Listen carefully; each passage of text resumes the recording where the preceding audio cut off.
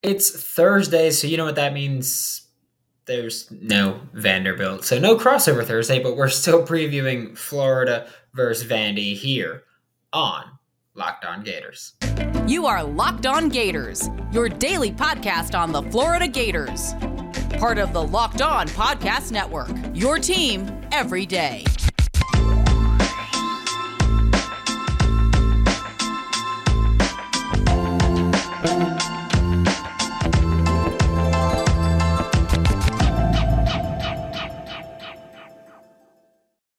Hello, welcome back to another episode of Locked On Gators, part of the Locked On Podcast Network, your team every day. Thanks for making Locked On Gators your first listen of the day. We're available daily and free wherever you listen to podcasts. Happy Wednesday, Thursday. Oof. I'm Brandon Olson. Find me on Twitter at WNS_Brandon. Written work with Whole Nine Sports and Giants Country of SI.com.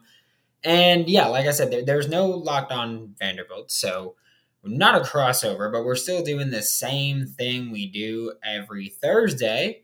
And we're starting off with the biggest story, biggest headline, whatever you want to call it. It's what we're starting off with. For Florida, I think it's a weird one because I think some people are, everything happening off the field, which is obviously a massive headline with, just this week, Trent Whitmore's gone, Nick Elksnis is gone, DeJuan Black is gone, Griffin McDowell is gone, and wishing the best for all of them. But that's not the biggest headline for me because the biggest headline going into the Vanderbilt game is the Vanderbilt game. Yes, you're bowl eligible. What I need to see, not even what I need to see, what I want to see. Can this Florida Gators defense continue the performance from the second half of Texas A&M and the entire South Carolina game? Because here's the thing where, yes, Florida's obviously the better team than South Carolina. They were obviously the better team than Texas A&M, and they're obviously the better team than Vanderbilt. But it is so incredibly difficult to play good defense for not even just 2 quarters, but for 4 quarters and then 6 quarters. And now you're trying to push it to 7, 8, 9, and 10 quarters. It's very difficult to do that. It's possible. Don't get me wrong. It is very possible to do that. But it's very difficult to be that consistent. And by playing good defense, I mean dominant defense, like playing damn good defense. If you give up a drive, a touchdown, whatever it might be here or there, that's fine. Like, I'm not the type where I go, you need to have a shutout. You need to shut teams out for 6 quarters, 10 quarters, whatever it is. Now, I'm fine with playing good defense. What I want to know is, can you continue the dominant performance? You don't need to continue the dominant performance, but for me, that's the thing where I'm watching it. I'm paying very close attention to what this Florida Gators defense does. Also, just with this defense in general, I want to see if they're going to toy around with anything schematically. They probably shouldn't. But if there's any game where you're going to, it should be this game where it's like, okay, well, we've locked in a bowl game. We have a great game next week where we're probably not going to be able to experiment stuff unless it gets out of hand on either side. So if there's any game where you're going to, it's probably this one. I don't think you should, but I'm interested to see if they do, just because I want to see if they do it. For Vanderbilt's side, I think if you're Vanderbilt, you have to go into this game with kind of the mindset of I guess you have something to lose because Vanderbilt, they have 2 games left, if I'm not mistaken. Double checking this right now. Yeah, they've got Florida and they've got Tennessee. If they win both, they're bowl eligible. So slim chance, we'll say. But you're going into last week, you were 3-6 if you're Vanderbilt. Your only wins came against Hawaii, Elon, and Northern Illinois. You had not beaten a Power 5 team. You beat a Mountain West school, a MAC school, and a not even P5, G5. You beat an FCS program. Against the SEC, you've lost a lot. You've lost a lot of games. And it hasn't looked super promising for you, which expected. It's Vanderbilt. We know expectations were low. It is what it is.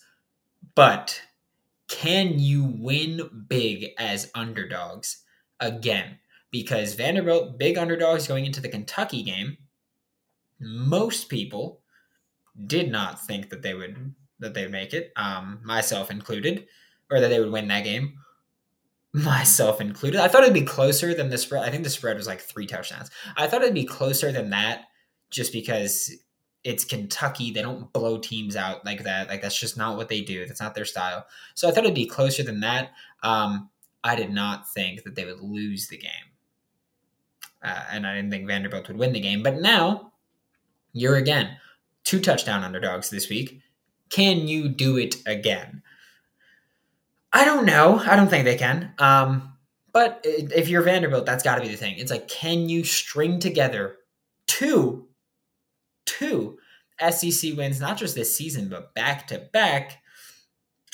I don't know about that one. I don't.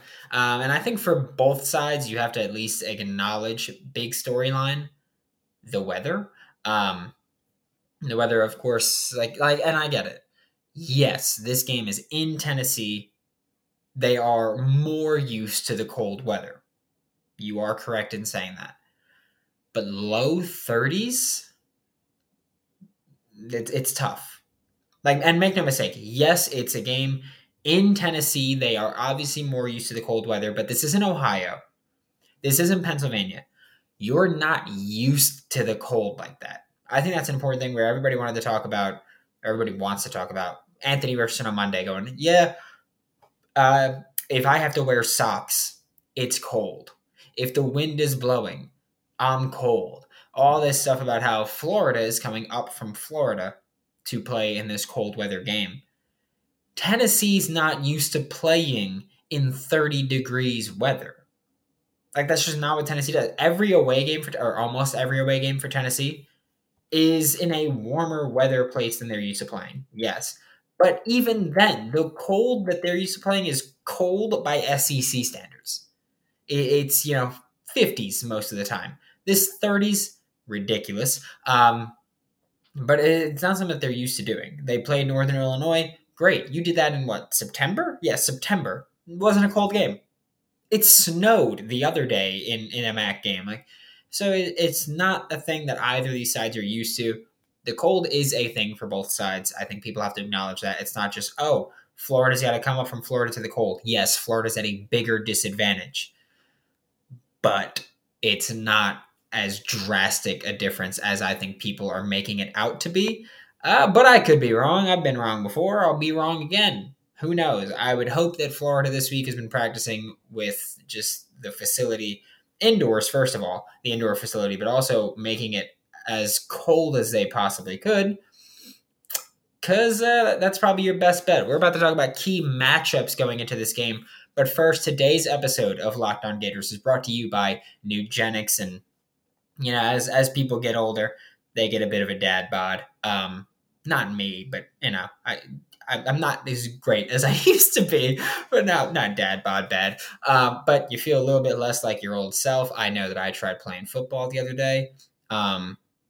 26-year-old me, not as agile as 22-year-old me, I'll tell you that. Don't have time to work out too much because you're working, which happens, especially, it gets busy, but you want the energy and the body you once had. So then you found out about Nugenix and you felt pretty relieved working out like you used to. It's great. You get more energy to counter the negative physical effects of aging. Nugenix Total T Testosterone Booster with Testofen will help you turn back the clock, re-energize your workouts, get you better results at the gym, and help you look and feel like the man you really want to be. And if you text college to 231, you get a complimentary bottle of Nugenix Total T. So you text college to 231-231. Thanks again for making Locked On Gators your first listen of the day. We're available daily and free wherever you listen to the podcast. We're talking about the matchups here for Vanderbilt. We're previewing this game here. And I think for the Vanderbilt game, not previewing matchups for Vanderbilt, but I think the biggest matchup I'm watching for both quarterbacks versus the pass rushes. Or we'll say the front sixes, because obviously, modern football, it's a front six, not a front seven. But the front sixes, we'll say. With Mike Wright versus Florida front six, I'm a bit worried. I'm not super worried, but I'm a bit worried about this just because, we saw Mike Wright against Kentucky last week. he dogged. I'm going to pull up the numbers because it was insane, but he was running all over them. That's something that worries me, not necessarily his arm. Not that he's a bad passer, but he's not great. He doesn't want to throw the ball often. Like, he wants to run the ball because he kind of knows that's what he's best at. And that's fine. Like, Anthony Richardson runs the ball a ton because that's what he's best at. But they want to throw the ball 15, 20 times a game and have the rest of their success running the football. Last week against Kentucky, he had a fantastic week. He had 2 scrambles for 31 yards, which does scare me a little bit because it's not like he was trying, he wasn't dropping back a ton to run the ball, to throw the ball and scramble. He'll probably be playing from behind a bit in this game, probably have to drop back a bit more. But he also had 7 designed runs for 96 rushing yards against Kentucky. He gashed them. He's done that multiple times this year. In week 1 against Hawaii, he had 8 carries on designed runs, picked up 148 rushing yards. The next week, he had 4 carries on designed runs, pick up 55 rushing yards on those attempts. He has been fantastic on designed runs, and in recent weeks, they've started doing it more often because it works. So I'm curious because you're going to see some option. You're going to see some read option, zone read, whatever you want to call it. You're going to see him look at that backside end or edge, we'll say. He's going to look at that backside edge, and if you take too many steps in, he's going to outrun you. I'm worried about that because we saw that with guys like, we've seen it this season, with guys like Princely Umanmielen has taken too far of a step in and a quarterback will run out wide. But I don't think Florida's played a quarterback as good running the football as Mike Wright is. And by saying like he's not as good, I think they might have played someone who's faster. I don't know if they played someone who's faster, but they might have played someone who's faster. I don't think they played someone who's as talented as a runner as Mike Wright. So that worries me, not just as a designed runner with the zone read, but also his scramble ability as an improviser. I don't think he's the type that's really going to extend plays a ton. He's not going to Anthony Richardson plow through people, but he can outrun you. And he outran Kentucky consistently last week. As far as Anthony Richardson versus Vanderbilt, it's less about his running ability. It's more so about their pass rush specifically. I guess for Anthony Richardson, we say the front 4. For the pass rush, that's not worrisome, but something to keep an eye on because I think this is a massive advantage for Florida. This Vanderbilt defense, the pass rush specifically, is not good. Vanderbilt pass rush, the leading pass rusher, has 13 pressures this season. That is what we call in the industry bad. No way around it. For point of reference, Florida has 5 guys with that many pressures. One of them is an off-ball linebacker. One of them isn't even on the team anymore. Hasn't played in 2 games. So Florida, you've got the clear advantage here if you're looking at just pass rush, but also when we're looking at specifically Vanderbilt, the thing that does not worry me is that, 1, they're not good at generating pressure. I'm not talking sacks. I'm talking pressures. They have 13 pressures, 12 pressures, and then everybody else is single digits. They're not good at generating pressure. Even worse, they're bad at converting those pressures into sacks. The people who have good like pressure to sack ratio are off-ball players who blitz and then get in, and they're usually unaccounted for. They're not going to do that a ton. They'll probably do it a little bit with Anthony Richardson's mobility. They'll probably try to rush the pocket, push the pocket a little bit more. But Vanderbilt naturally, just over the course of the season, is bad at generating pressure. Anthony Richardson, statistically, fantastic at evading sacks. He's good at getting around pressure. He's good at, even when you get a hand on him, he can make a play still. He has a strong enough arm where we saw it, I think it was the Tennessee game. They had his ankles wrapped up, and he still just full out of his arm and his hips just threw that ball. And it was accurate, and it was fast. He's very good at extending plays. Obviously, he's very good at evading sacks and evading pressure. If you're already bad at getting pressure and you've got to deal with Anthony Richardson in the backfield, dog, just drop 11 into coverage because you're not going to have a good time. You're not. Vanderbilt's just not a good pass rushing team. Works out very well for Florida, especially when they want to run the ball as much as they want to run it. But when they drop back to pass, Anthony Richardson should have all day. We know Justin Shorter's back. We know Xavier Henderson's out. Marcus Burke, Ricky Pearsall, and Justin Shorter are the 3 starting receivers this week. By the way, congrats, Marcus Burke. Let them run straight. I also want to say the reason that Caleb Douglas is not a starting receiver is because I mentioned this with Hayden Hansen. He's been learning how to play the X receiver. That's what Justin Shorter plays. You don't put 2 X receivers on the field. They run the same routes. So you got to have a different player. There we go. But another thing that I touched on in the last segment, and this is a matchup that I am concerned about as far as throwing the ball. Wide receivers or pass catchers versus the cold. I know I touched on it last segment a bit where I was like, hey, neither of these teams are used to it. Why is that an important factor that I feel like people are not acknowledging enough? It's very difficult, and I'm talking strictly pass catcher. It is very difficult to catch a ball in this cold. Okay? We know that. Like watch any Packers receiver. They talk about, Aaron Rodgers throws the ball hard. It's cold. It hurts. You know who else throws the ball really freaking hard a lot? Anthony Richardson. It's another thing where it's like, like he throws the ball very hard. Gators receivers will probably have issues trying to reel in those fast passes. If there's ever been a game where Anthony Richardson needs to throw with touch, this is the game. Because your receivers are going to hate you if you are fireballing that thing in at them. I know that I've mentioned, I live in New York. I played in a football league up here. I played in the Winter League in New York City. It is hard to catch a fast pass in the cold, especially for folks who aren't used to the cold, which is both teams. Both teams not used to playing in the cold. Both sides, receivers, not used to playing in the cold. Vanderbilt has dudes from Florida on the team. They're used to Florida. Like Florida has obviously a lot of guys from Florida. They're used to Florida. This is not I know it's not snowing, so you don't have to worry about that, or at least it's not supposed to right now at the time of recording. But this is still a thing where Florida's receivers, Vanderbilt's receivers are going to have issues catching of the ball.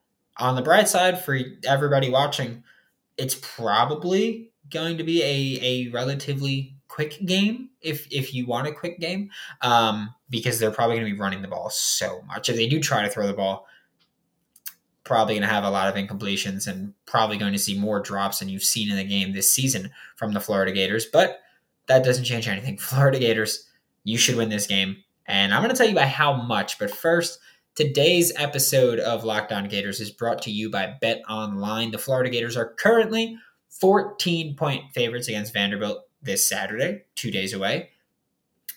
We all know Florida, historically this season, doesn't cover when they're favored. Until last week when they covered by a lot, which is probably part of the reason this spread is 14. A 2-touchdown spread is a lot. I don't care if it's Vanderbilt. That's a lot. That being said, I'm taking it. I just am. That's what I'm doing. But with BetOnline, you can bet on football, basketball, college football, college basketball, women's college basketball. Make money with this thing. Make money with it, especially women's college basketball. Odds, usually pretty clear what's going to happen.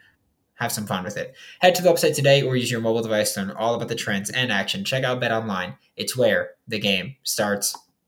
To wrap up today's episode of Locked On Gators, it's prediction time. I will say this is the part that really sucks about not having a Vanderbilt host is that I was so looking forward to talking trash to somebody. Next week, hopefully the Florida State guys and I can schedule something because I want to talk trash to them. But I've said it. I'm talking trash now. I'm not being nice anymore. Bowl game, hope it's someone that has a show because I want to talk trash to them too. Florida right now, like I just mentioned in the ad before, Florida's minus 14 on BetOnline. That's a lot. And yes, Florida historically has not covered the spread when they're favorites. But Florida should dominate this game. Dominate. I'm probably going to alt spread that. Be like, I'm going to take Florida 18.5 or 19.5, and I'm going to be comfortable with it. I think Florida wins this game 34-14. That's my exact score prediction. I think the only one that I was very close with was Utah, so it's been a while. But that's still what I'm doing. Florida Gators should run this ball. The weather means you want to run the ball. Florida Gators should win this game, dominate this game. The weather means you want to run the ball, right? Okay. Florida ran all over Texas A&M, who is the worst run defense in the SEC in terms of yards per carry. Florida ran all over South Carolina, who is third worst in run defense in the SEC in terms of yards per carry. You know who number 2 is? Well, who the second worst team is in terms of yards per carry against the run? It's Vanderbilt. It's Vanderbilt. It's a cold game, so you want to run the ball. You're a good running team, so you want to run the ball. You're playing against one of the worst run defenses in the conference, so you want to run the ball. Like, this is just so clear to me. I don't care if Anthony Richardson doesn't throw the ball a single time. I genuinely don't. I don't care if, I was just talking about how receivers, you're probably going to have a hard time catching the ball. It's cold. He throws the ball fast. It's probably going to hurt your hands. Then don't throw the ball. then don't. Like, you don't have to worry about it. You don't have to throw the ball. I know the depth chart finally had 3 tight ends listed on it because it was, they had Jonathan Odom, Dante Sanders, and Keon Zipper, because Keon Zipper is questionable. Put them all on the field and just run the ball. I don't care. This is a game where Florida should absolutely dominate. If they just run the ball the huge majority of the time, they're going to annihilate Vanderbilt. Annihilate them. It won't be close, I promise you. So Florida, run the ball, preferably cover the spread. Or I guess Florida win the game, preferably cover the spread, and walk away happy. Because this is a game where you should dominate, you should annihilate, you are the better team. Yet again, 3rd week in a row where you are clearly the better team. Win that game, walk away with a happy win, get ranked in the late 20s. I think they will be ranked in the late 20s if they win this game handedly. Go into Florida State and have a ranked versus ranked game. And then whoop their you-know-whats. Simple as that. That's my blueprint for the remainder of the season. If you beat Florida State, I don't care about a bowl game. I don't care what happens in the bowl game. You beat Florida State, I'm happy. Florida Gators should win this game by 3 touchdowns. They should kick their you-know-whats. I want to say it so bad, but I know some of you guys listen with kids in the car or kids near you, so I won't. But you know what I'm saying. you know what I'm trying to get to. Thanks for making Locked On Gators your first listen of the day. Every day. We're available daily and free wherever you listen to podcasts. We'll be back tomorrow previewing how Florida can beat Vanderbilt. Hint, it's going to include running the football. There's also, I might start the show with this. There's a schematic thing that I want to talk about that Florida does that I really love. I don't know if I'll make it a bonus episode or if I'll do it in the episode tomorrow. I haven't figured that out yet, but I love that Florida's doing it now. It's awesome. But for your second listen, check out Locked On SEC. Get the best coverage on the best conference, including the best university, the University of Florida. For Locked On Gators, I'm Brandon Olson. Don't forget to follow me on Twitter at WNS_Brandon. Find all my written work with Whole 9 Sports and Giants Country of SI.com, and I will see you all tomorrow.